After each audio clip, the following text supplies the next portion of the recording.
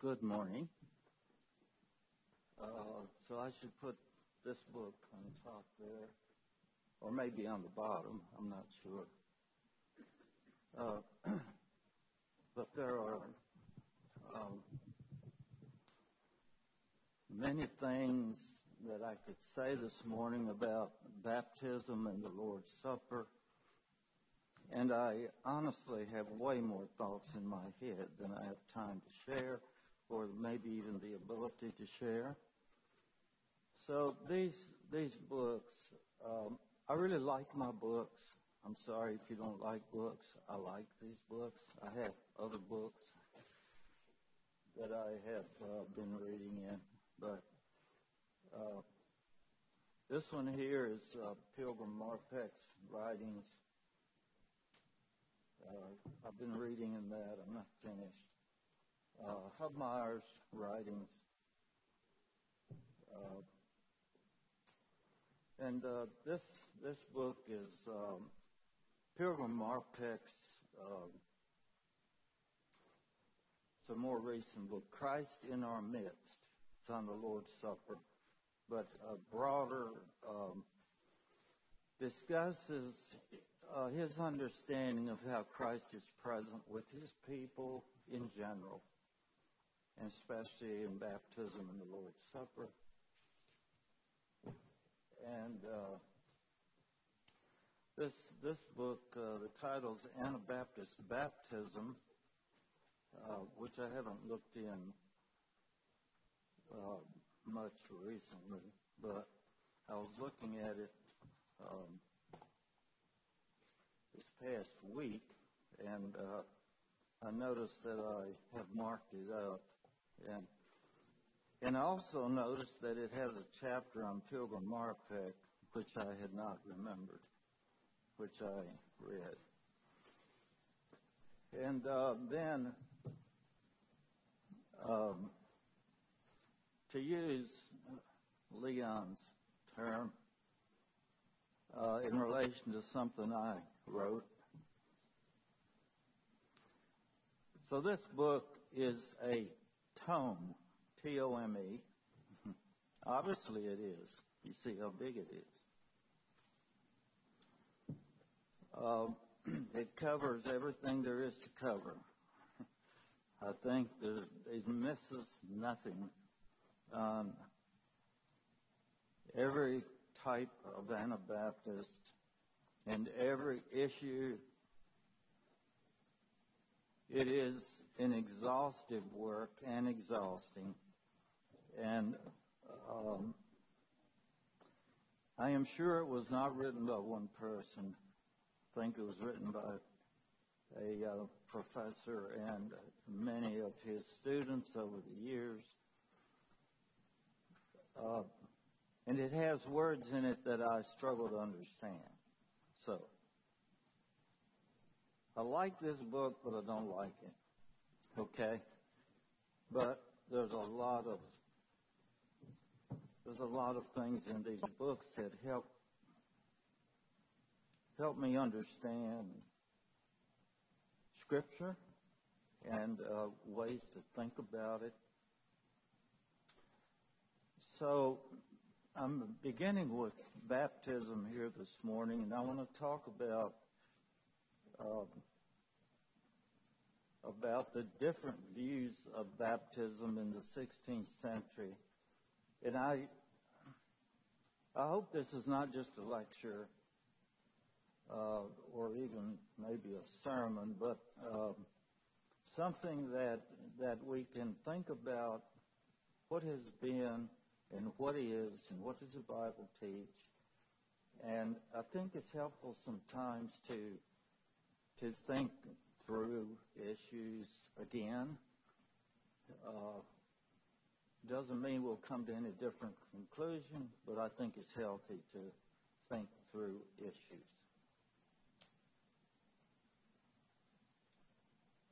Now, I'll say this, that the questions about the meaning of baptism and the Lord's Supper touch on some important questions that probably most of us don't think about too much. Some of us think about these questions a lot. I do. It's questions like, in what sense and by what means or method is God present in the world today? In what sense and by what means or methods is he present? In what sense in the world? In what sense and by what means is he present inside people? In what sense and by what means is he present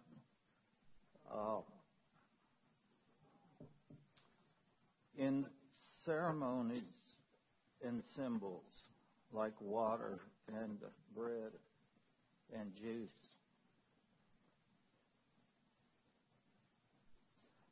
Another question is, what is the relationship between the person of Jesus and ceremonies like baptism and the Lord's Supper?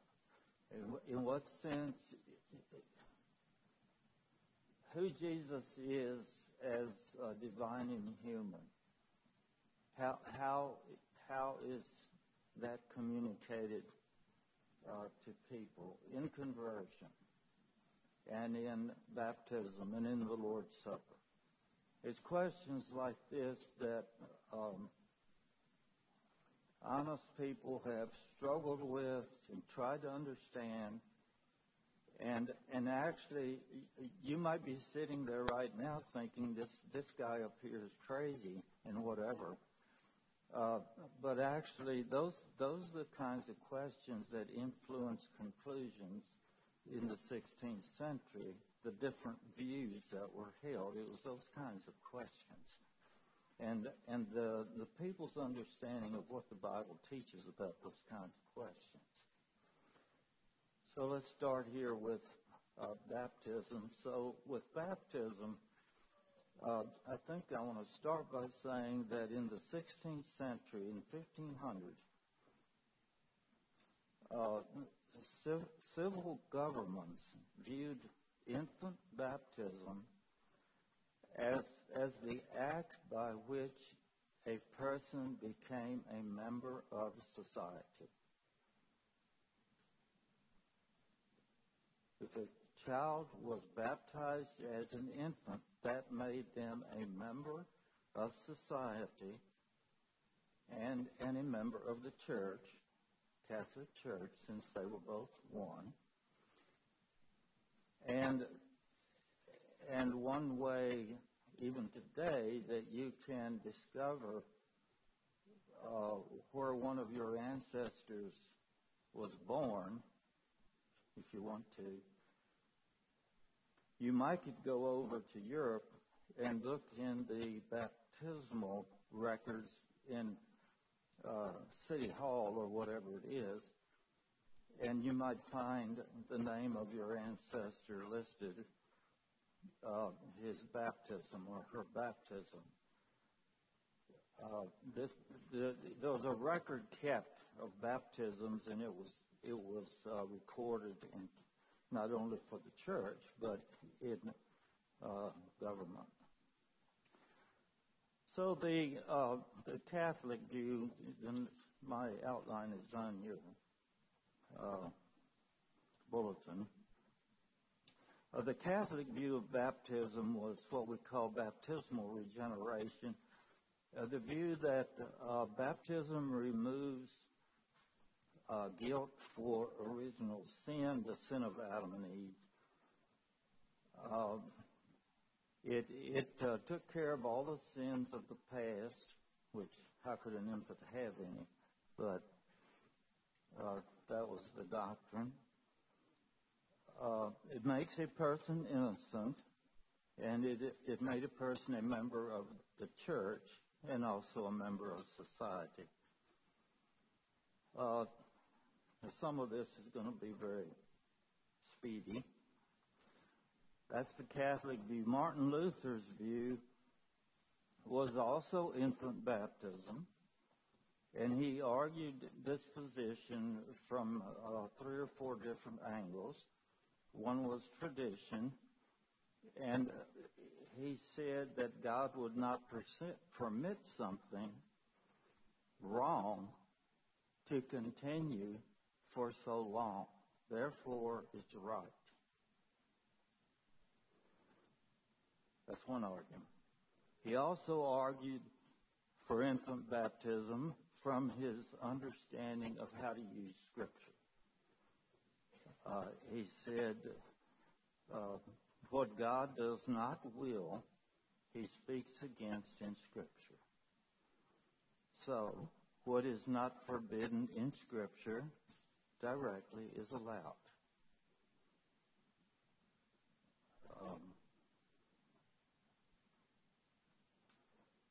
I'm thinking here, I think the Anabaptist rule of interpretation would have been what is not commanded in Scripture is not allowed.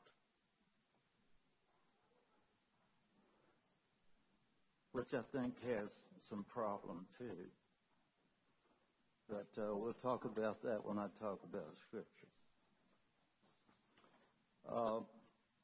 So his view of Scripture. He said infant baptism is neither commanded nor condemned, therefore it's allowed. He argued from his view of the value of faith. And some of these arguments, the things I'm saying here, I'm not saying them so that we can laugh at people, whatever.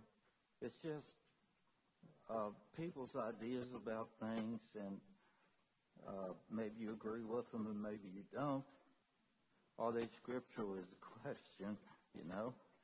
So he argued also from his view of the value of faith. He said sacraments, baptism, Lord's Supper, whatever. He said they have value only when they are accompanied by faith. So then he had this problem, do babies have faith? And he said baptism gives faith to babies, therefore they have faith. And so he said faith, not baptism, is what saves. And then he said whether it's the faith of the child or the faith of the sponsor, that is the parent or guardian, their faith would also be valid for the infant. And then he admitted that he couldn't prove empirically that infants had faith. So he said that children believe because infant baptism is right.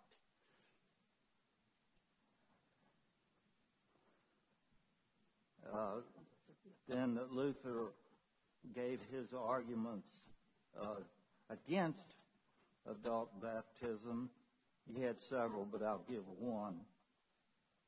He said that you could never know for sure if someone is having faith, so even adults, which doesn't seem to agree with his argument about infants having faith, but anyway. He said you can't really determine that anybody has faith, so you can never be sure that they were saved in their baptism. Anyway,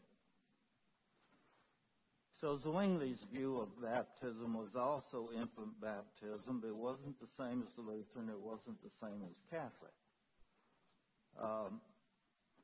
He said that grace is not connected to the symbols. Like grace isn't present in the water. Baptism itself does not save. He said it was not for original sin. He said that in baptism, a covenant is formed between the baptized infant and God. But it is not a covenant that's made by the child. It's a covenant that God makes. So in baptism, God is promising to save this person, either there or later. And that view is actually very similar to what became known as the Reformed view, which I don't know how many of you are aware of this, but the view that was practiced in New England with the Puritans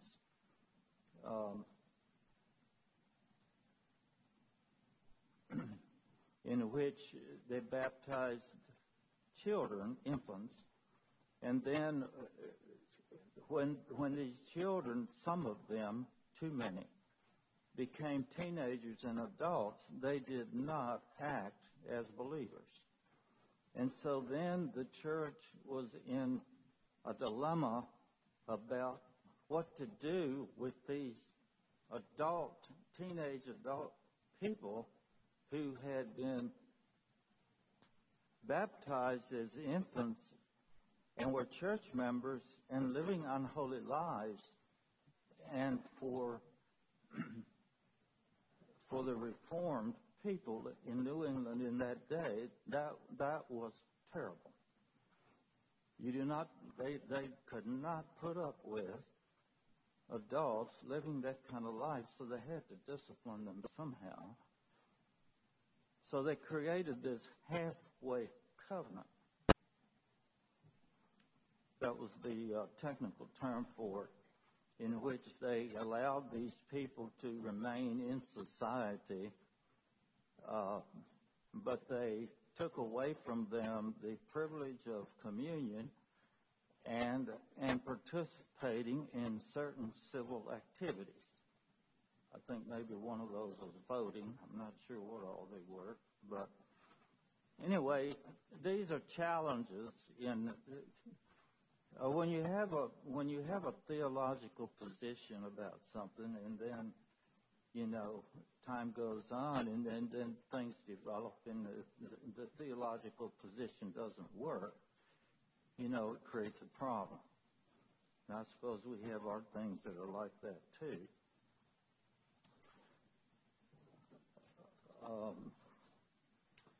So the Anabaptist view of baptism,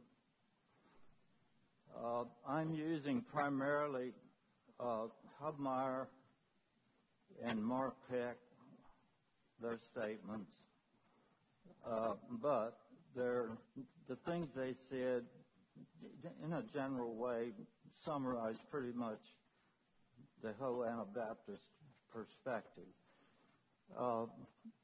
I should say, among Anabaptists, there were all kinds of beliefs about many things.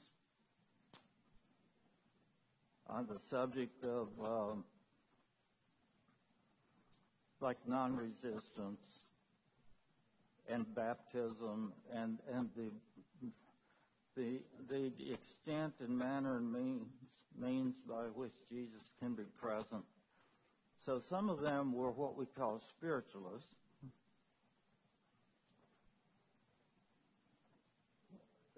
And they didn't believe it was necessary to have any symbols. You didn't need baptism, didn't need the Lord's Supper. Christ could be present and work apart from any of that. And some of them opposed to that were quite literalistic about various things. So there's a wide range, and I'm not going to talk about the extremes. So Hubmaier is the first person to write a tract on baptism, and it was written in response to Zwingli's view. And Hubmaier and Zwingli had discussed baptism, infant baptism. They both mentioned that they had. And this took place sometime during the spring of 1523. And that's almost 2 years before the first Anabaptist baptisms that took place in January of 1525. So several weeks prior to the first baptisms in Zurich, Hubmaier was in another city, pastor in another city, and 2 weeks before the baptism in Zurich, Hubmaier had suspended infant baptism in his church.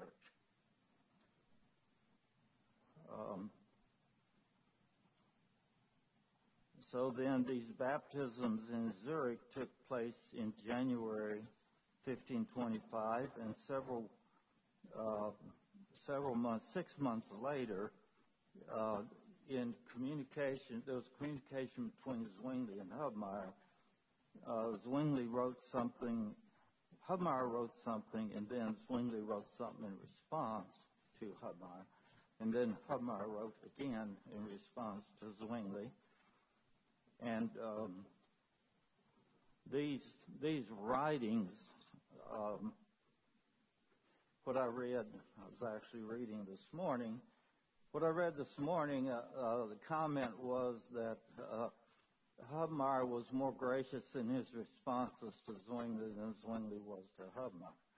I'm just saying that to say these men did not spare any words, and they said strong things, mean things. I'm not sure that Hubmaier said mean things, but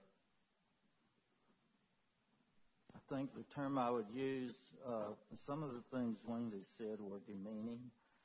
They were attacking, put downs, how stupid he is to interpret that way.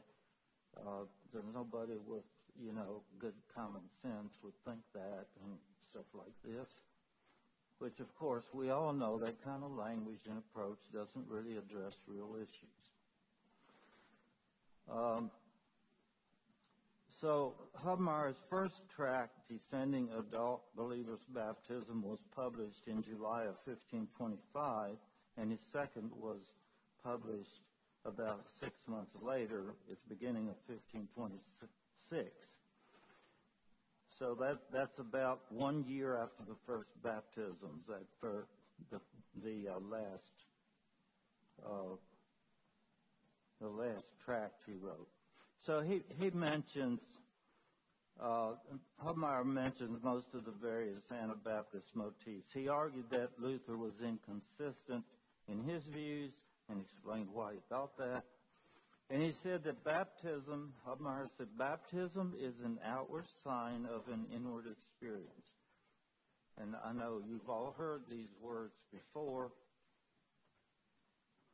He said it's an outward witness to inward faith, the expression that one has a good conscience. In baptism, you are declaring that you have a good conscience.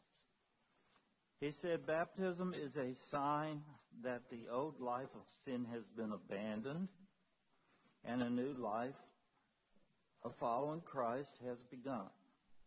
This is what the person is declaring in baptism.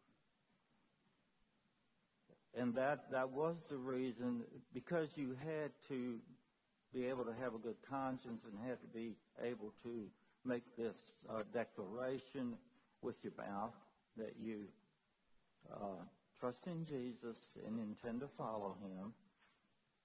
So then that was the main reason he thought it needed to be adult believers' baptism.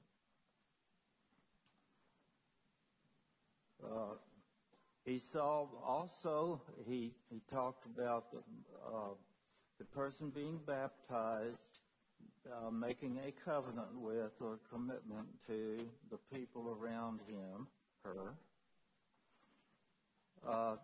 making a commitment to participate in what they called the rule of Christ, which is what is talked about in Matthew 18, that you are willing to participate in a conversation with brothers and sisters about how you follow Christ, that you be willing to speak to brothers and sisters if you believe they are not following Christ, and you be willing to let them speak to you if they have questions about how you're following Christ. And that if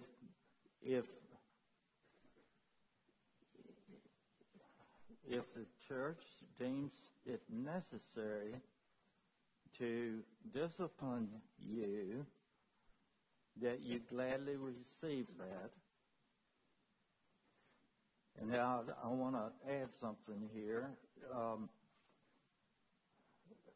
There was a lot of discipline excommunication, and has been throughout the centuries, that we probably would say is over the top, out of hand, not biblical. I've thought things like that about situations I've heard about. And that may well be true. I wouldn't argue that. I actually believe it is true. But I think it helps me, it might help to understand that the Anabaptist understanding of the rule of Christ in discipling one another and in baptism making that commitment, that was an alternative. That was their alternative to the view that if you are not if you are violating some Christian Bible doctrinal position, then you ought to be killed. Okay? That's their alternative to killing people who don't live right or believe right. It's church discipline rather than beheading or burning at the stake.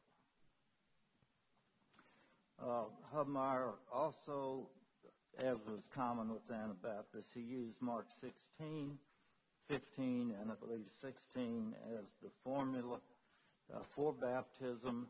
You preach, the gospel is preached, and someone believes, and then they are baptized. So a few things with Marpeck that I would add to Hubmaier. He said that in baptism, Hubmaier was burned at the stake in, I believe, 1528. So 1525 to 1528, 3 years of Anabaptist thought and writing. Marpeck's writings are later. 1532 was the first major one. 1542 was another major one on baptism and the Lord's Supper. And Marpeck, I could tell many stories up here about these people. All of these issues are tied up in stories, but I don't have time for that. Marpeck died in 1556. And he is one of the few Anabaptists who died a natural death. One of the few leaders, prominent people. And the reason he lived to die a natural death is he was a civil engineer. He was a trained engineer, and he designed, he was in charge of the mining operations in the forests and the cutting down of trees everywhere he lived, which he ended up living at 3 or 4 different places because he was told that he had to leave or he would be killed. So he was very valuable to the cities and the areas where he lived, and that's why he didn't get killed. So he said, one other thing I should say is that Marpeck most of his writings, especially after 1532, were written in conjunction with other people. He didn't write these things by himself. There was a team of people.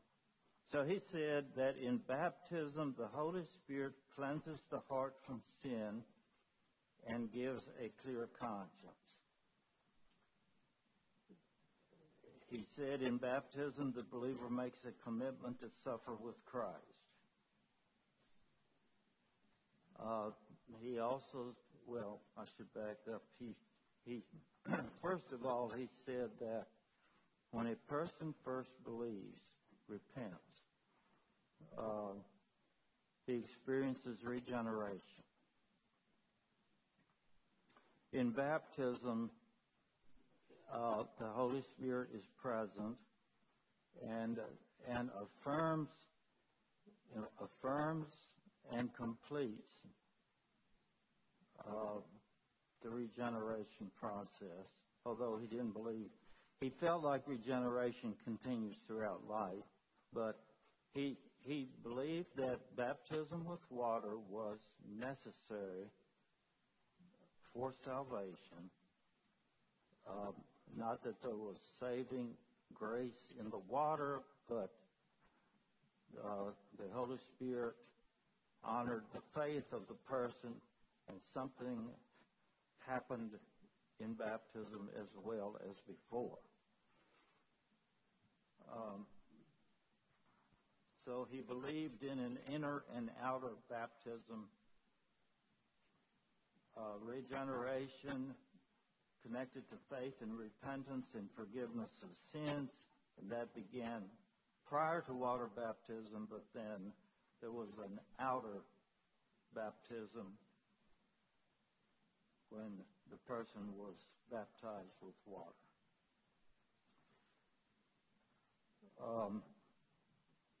So according to Marpeck, he said that both inner and outer baptism was necessary for salvation. So I'm just going to say this, that what that means is that Marpeck was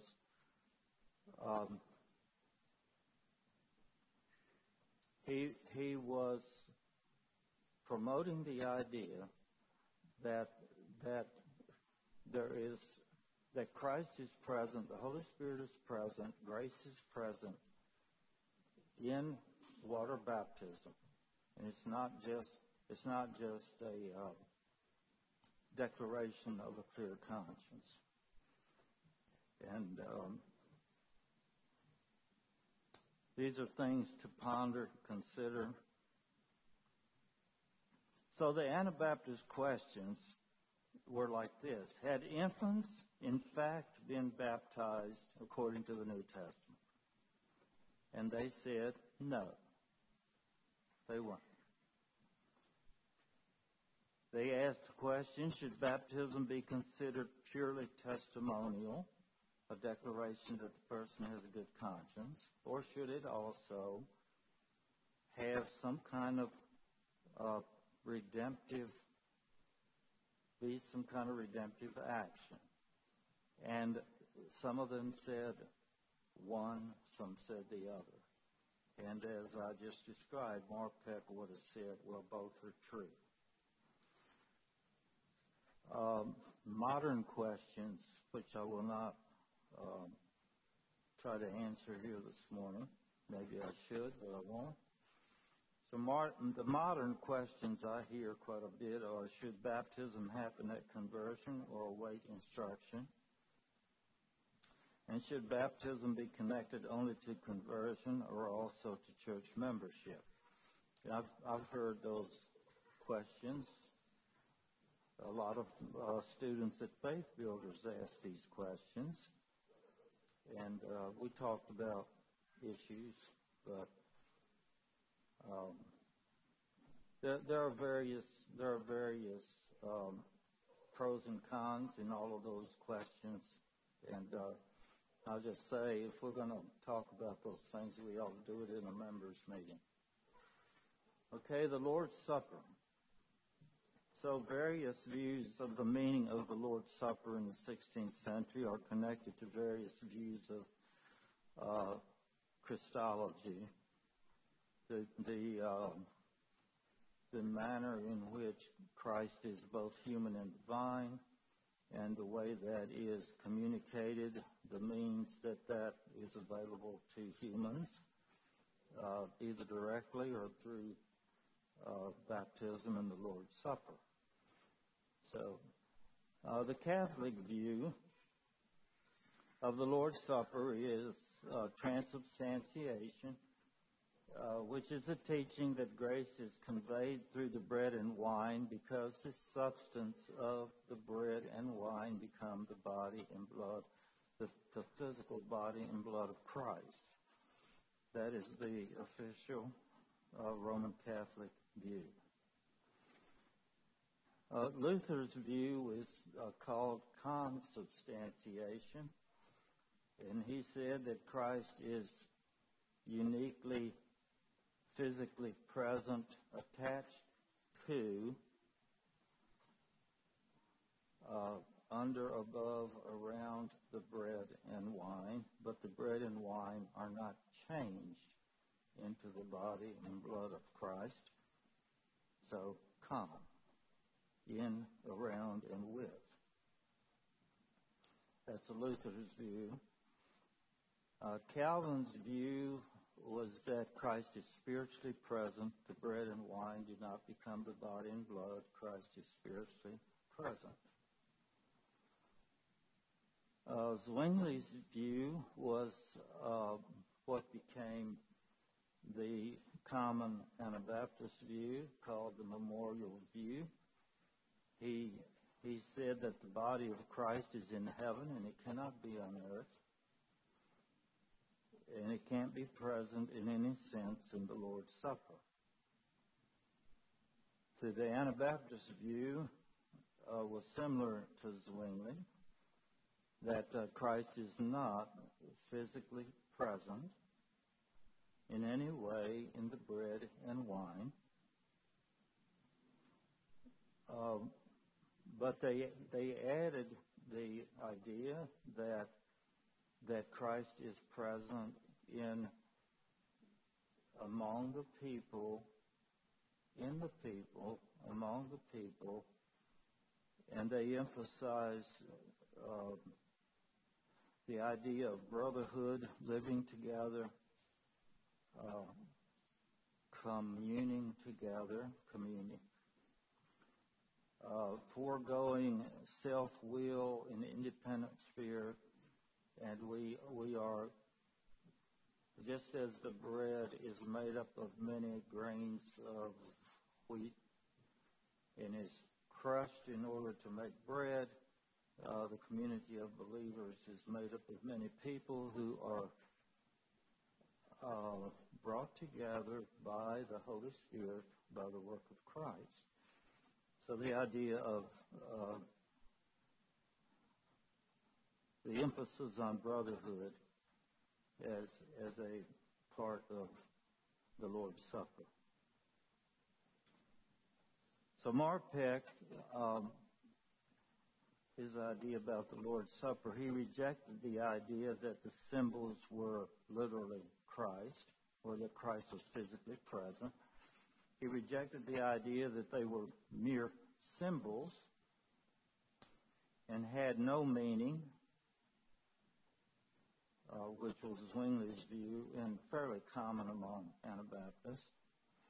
He said that Christ is present spiritually only as the Holy Spirit or divine nature, and that Christ is present spiritually in the people as they participate in partaking of the Lord's Supper. So I'm going to give a summary here. So Anabaptists viewed baptism and communion as the primary actions or ceremonies of the church that determined whether church was a true church. In their view of baptism, Anabaptists required that faith and repentance precede baptism. They said that baptism symbolizes and affirms that the person has been regenerated, symbolizes that the person has or is dying and rising with Christ, and is surrendering himself, herself to Christ and his church. In their view of the Lord's Supper, Anabaptists rejected the idea that Christ is physically present in the bread and wine, while at the same time they tried to affirm that Christ is present and active in the people and in the community.